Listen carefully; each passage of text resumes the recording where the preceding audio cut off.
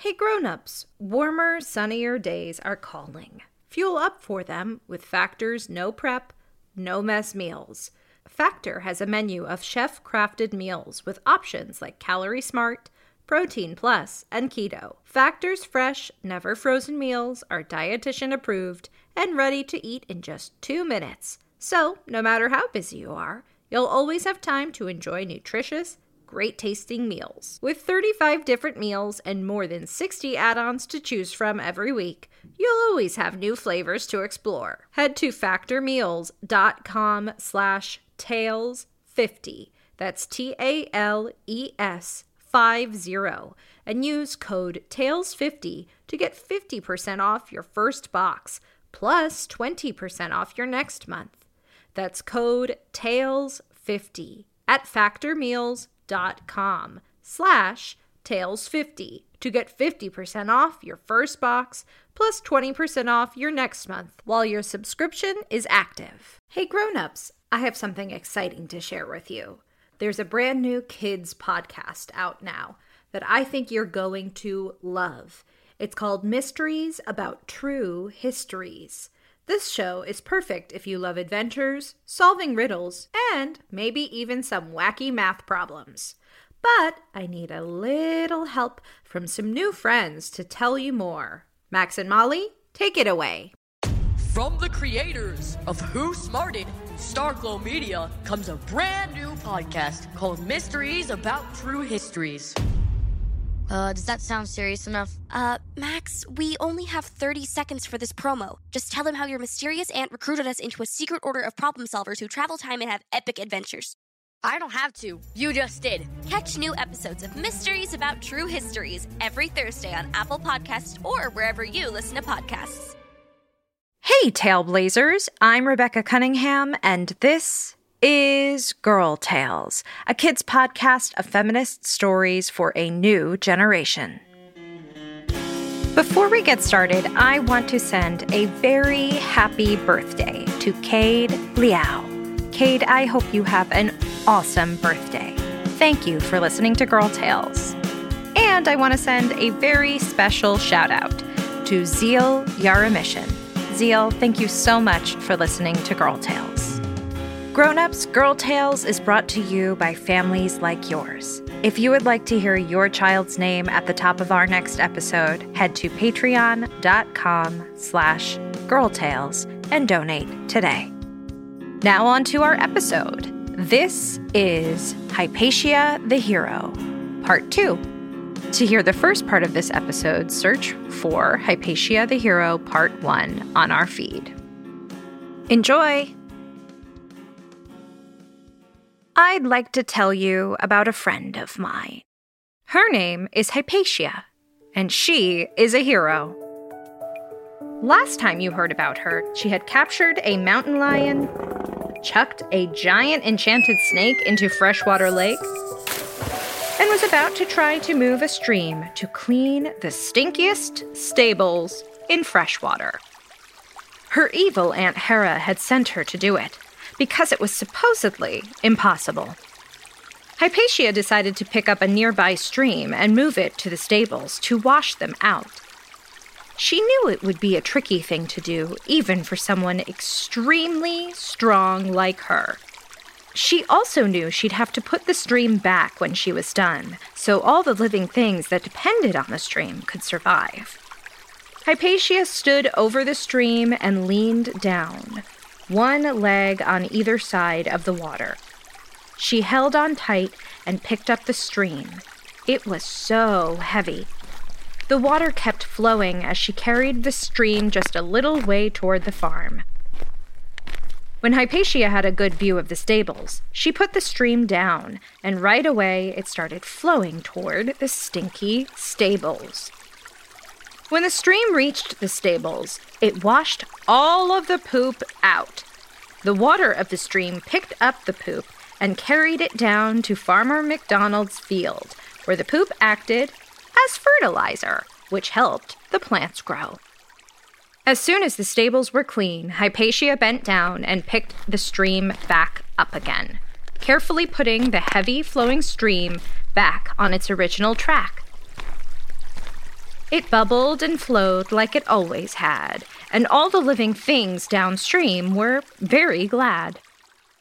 Farmer McDonald was amazed. The cows, goats, horses, sheep, pigs, and chickens were amazed. The townspeople smelled the sweet, poop-free air, and everyone was very grateful to Hypatia. She was tired from the effort and headed home to Aunt Hera and told Aunt Hera how she cleaned the stables. You really didn't clean the stables yourself, Aunt Hera snarled. You let the stream do it for you. That doesn't count. You cheated. She looked down her nose at Hypatia, who was dripping wet from carrying the stream twice. You certainly cannot come inside in those wet clothes. Aunt Hera smiled as she closed the door, sending Hypatia to the back porch. Hypatia trudged to the back door and curled up on the back porch. She knew she would be there all night while Aunt Hera thought up another impossible task.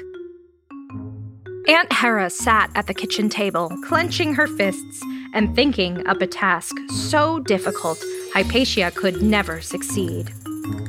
Late in the night, she finally got an idea.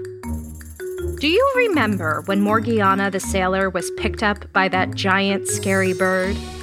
The bird was just one of many giant birds called the swamp birds.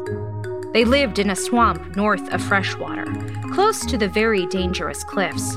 They had occasionally carried off freshwater townspeople who went near the swamp, and they also guarded jewels. Aunt Hera knew about the swamp birds, and she was sure that this time she had an impossible task for Hypatia. It was morning, and Hypatia had slept out on the back porch all night. Now she was dry, and she picked up an apple from the apple tree and was eating it as she waited to be let in.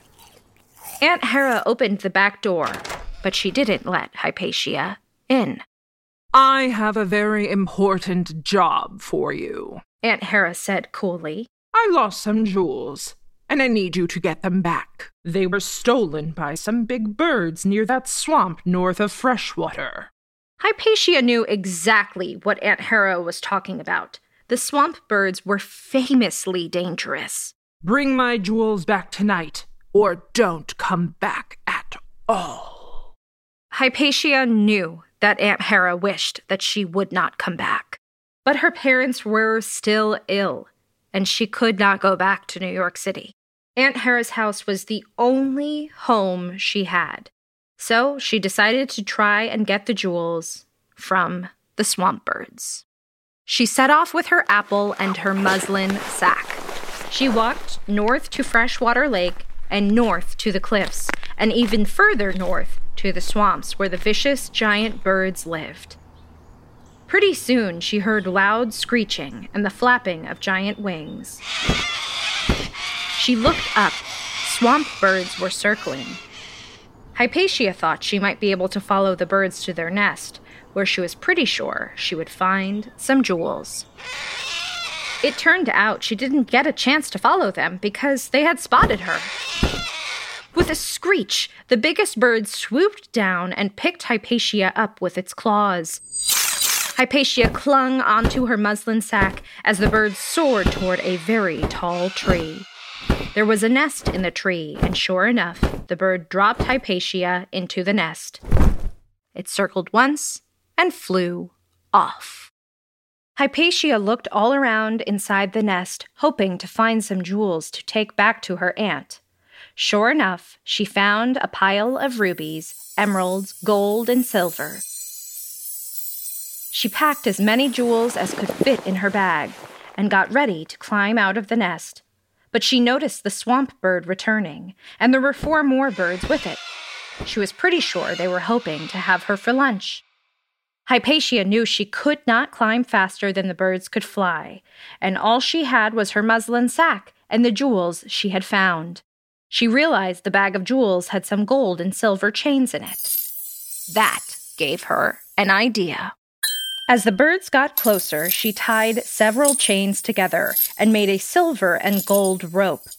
The screeching swamp birds began to circle lower and lower, getting closer to Hypatia.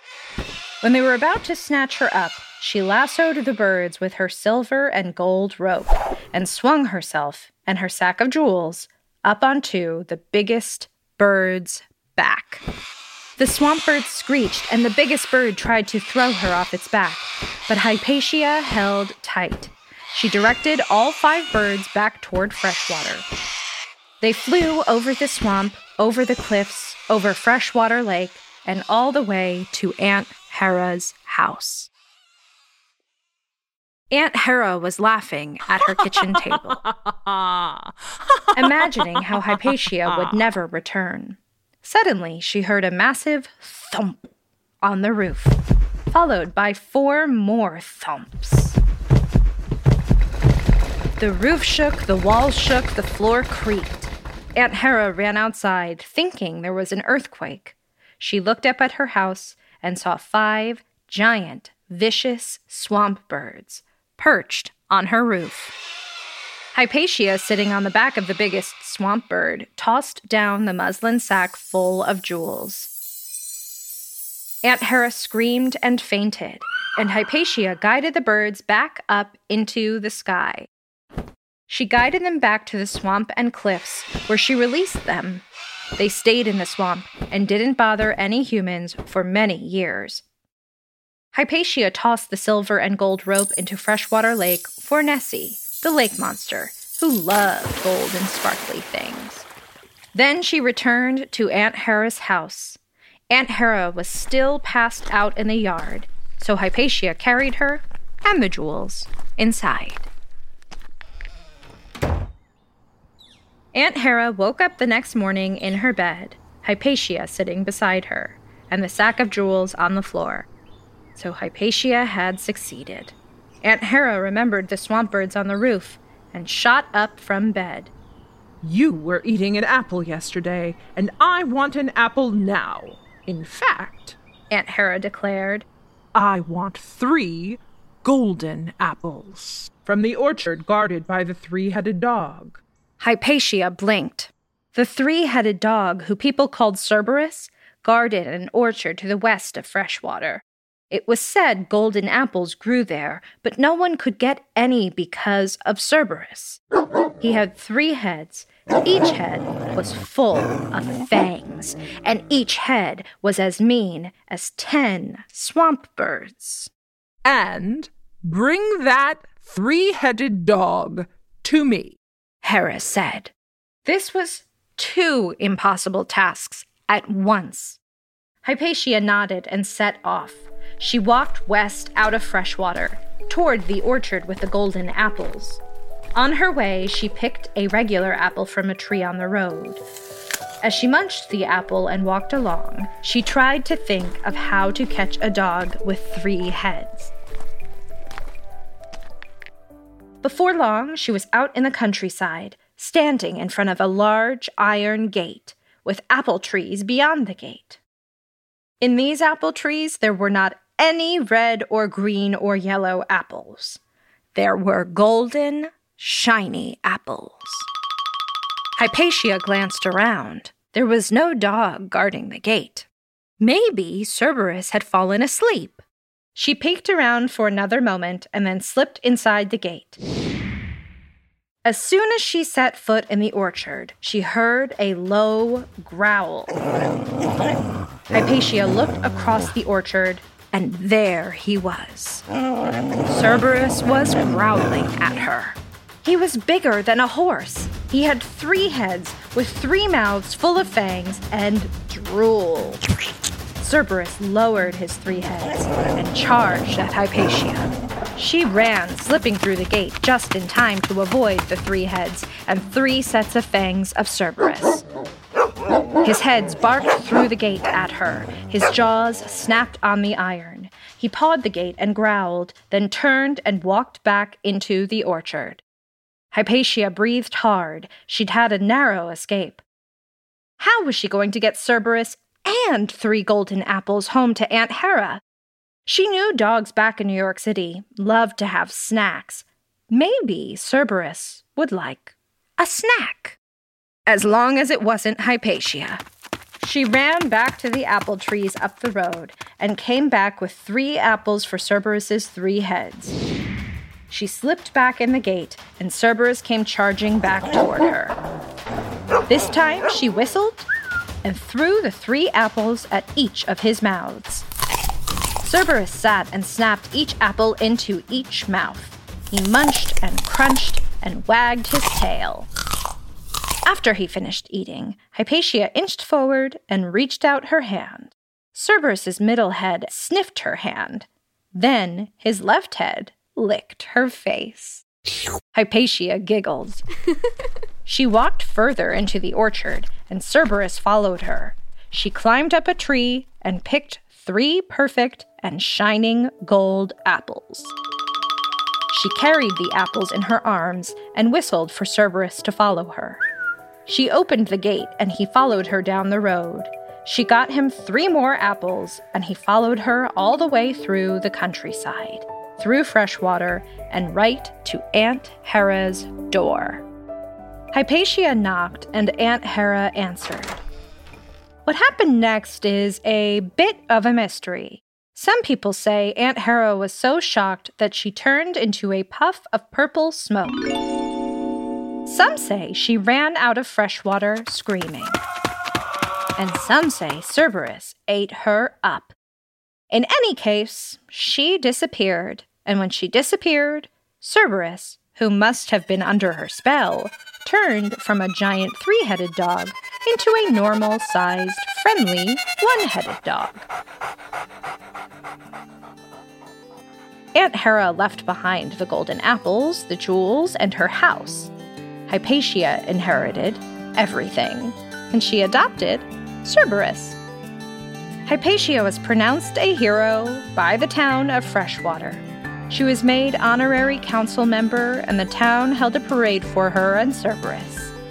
Hypatia's parents got well and came from New York City to live with her here in Freshwater.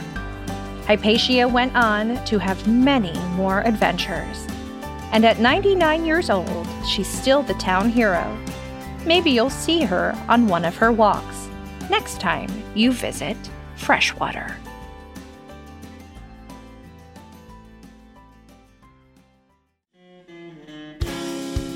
That was Hypatia the Hero, Part 2. Written by Tessa Flannery. Produced by Megan Bagala. Performed and executive produced by me, Rebecca Cunningham.